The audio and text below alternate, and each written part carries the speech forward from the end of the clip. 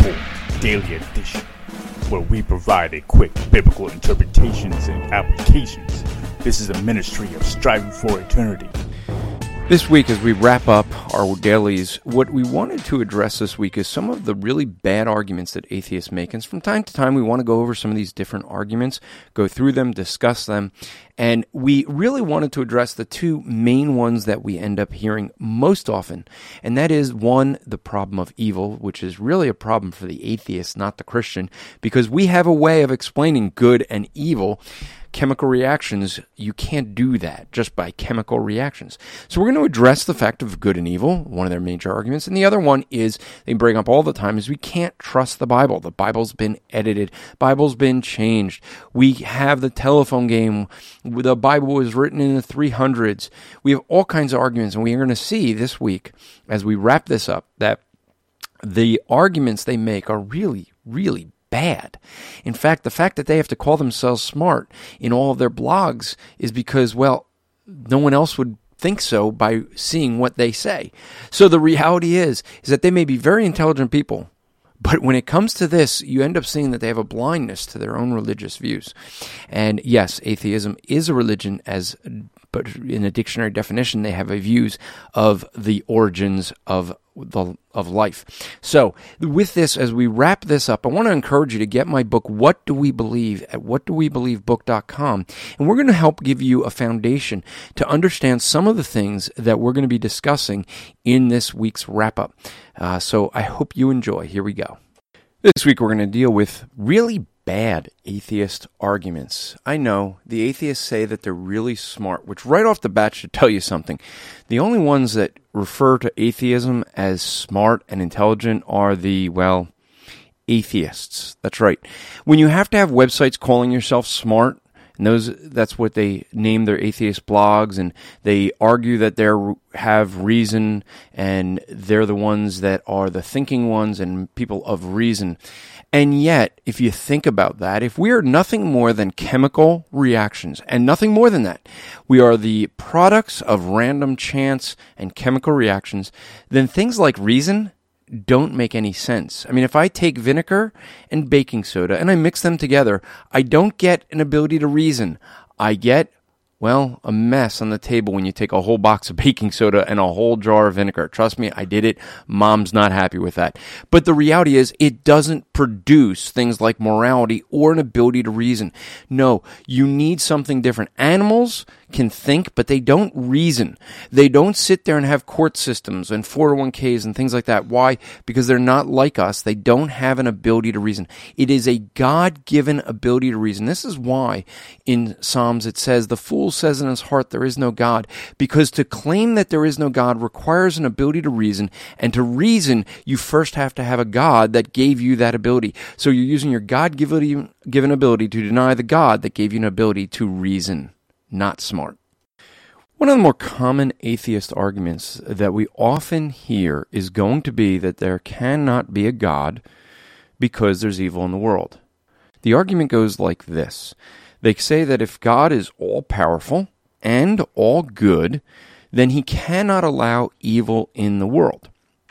As we look and examine that argument, there's a couple problems. First off, well, you can't define what good is, let alone evil, if there is no God. So the fact that they argue for a goodness and something that would be evil requires a standard, an absolute standard that they can judge good and evil by. If we're just the products of chemical reactions, just evolutionary chance, then all they can argue is that morality is something that we choose to do, and it's purely subjective. It's not outside of the person, and it's not absolute. Therefore, you can't say that what one person calls evil is evil for another person, because now it's subjective. They'll try to appeal to the society. But then you can't say what Hitler did was wrong because that society said it was okay. The reality is they know there is an absolute standard of morality, though they suppress that in unrighteousness.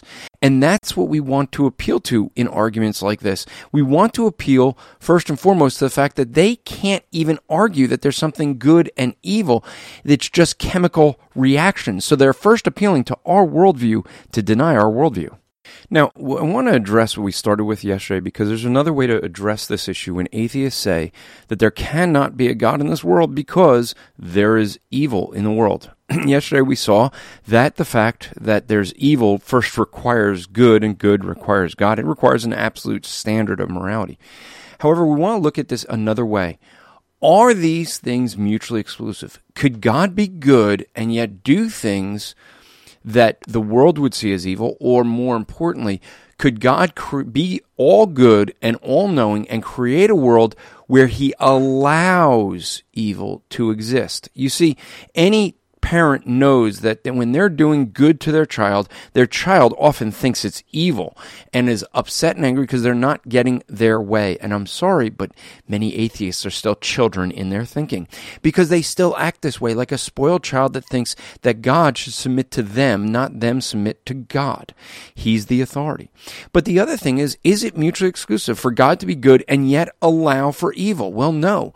He can allow for it even though he has other purposes that he has planned. There are times, even as parents, that we may allow our children to get into some small bit of trouble so that they would learn a lesson for something greater. Now, the reality is, sometimes children want to rebel, and even a good parent will allow a child to suffer a more severe consequence rather than protecting their child. But in the case when it's an all-holy, infinite holy God, that justice is eternal hell. Another argument that atheists make all the time, and it comes about in different ways, but basically what they're going to say is that either the Bible has been edited, the Bible's been changed, something dealing with the fact that you cannot trust the Bible, that it's not reliable. And most often what they're going to argue is that the Bible came around about like the telephone game. In other words, I tell one person something audibly, they hear it, maybe they mishear a word, they try to repeat a long sentence, they repeat it to someone else, who repeats it to someone else, and so on and so on, and by the time you get to the end, it's very different than it started out. Now, often when people play the telephone game, they purposely forget things, but even if they're trying not to, the reality is the way we got our Bible is not the telephone game. In fact, the way we got the Bible is someone wrote it down. Then someone copied it. Now that's different than Audible, because when they're copying it, they have something they can compare against. And when you have many, many, many copies, you have many, many, many comparisons that could be made. Do slight variances or changes occur as people are copying? Yes, they do. That happens. The question is, does that mean that the message of the Bible cannot be understood? Does it mean that there's doctrines that we see in the Bible that are wrong, as many of the atheists try to argue? Well, that's something we're going to look at tomorrow, and it is one of the more important issues that we need to understand. And if you want more detail, I encourage you to get my book, What Do We Believe, at whatdowebelievebook.com, and read chapter 2 on the reliability of our Bible, because it comes up all the time. The question that almost always comes up when dealing with atheists is something dealing with the reliability of the scriptures. And the sad thing is, most of these people who make the claims that we can't trust the Bible don't know anything about what's called textual criticism, which is how we examine these edits or variances that occur in some of these copies. Now, they will get their arguments from someone that is very learned and very astute, Bart Ehrman, but the problem is Bart Ehrman writes for the masses, and there he makes conclusions that no scholar would accept. When he writes the scholarly work, he's pretty good. But the reality is that when we look at the manuscripts, we have 7,000 to 8,000 copies of the New Testament manuscripts in different portions. Several hundred copies since before Nicaea, by the way, which is important because people think the Bible was written in Nicaea in 300s. But the reality is we have copies before that date. Therefore, we have Bibles that were written before the Council of Nicaea. We have so many copies that what we can do is compare them to one another, because it isn't a telephone game. They were written down. And when we compare these things, even Bart Ehrman, who attacks Christianity very much, even he had to say in the first printing of his paperback edition of his book, stated that there is not one single biblical doctrine that is affected by any of the variances and copying errors that we have in these different manuscripts. So what we do know is the Bible hasn't changed in its meaning. If you want to get more on this, get my book, What Do We Believe, at whatdowebelievebook.com and read chapter 2 about this. This podcast is part of the Striving for Eternity ministry. For more content or to request a speaker or seminar to your church, go to strivingforeternity.org.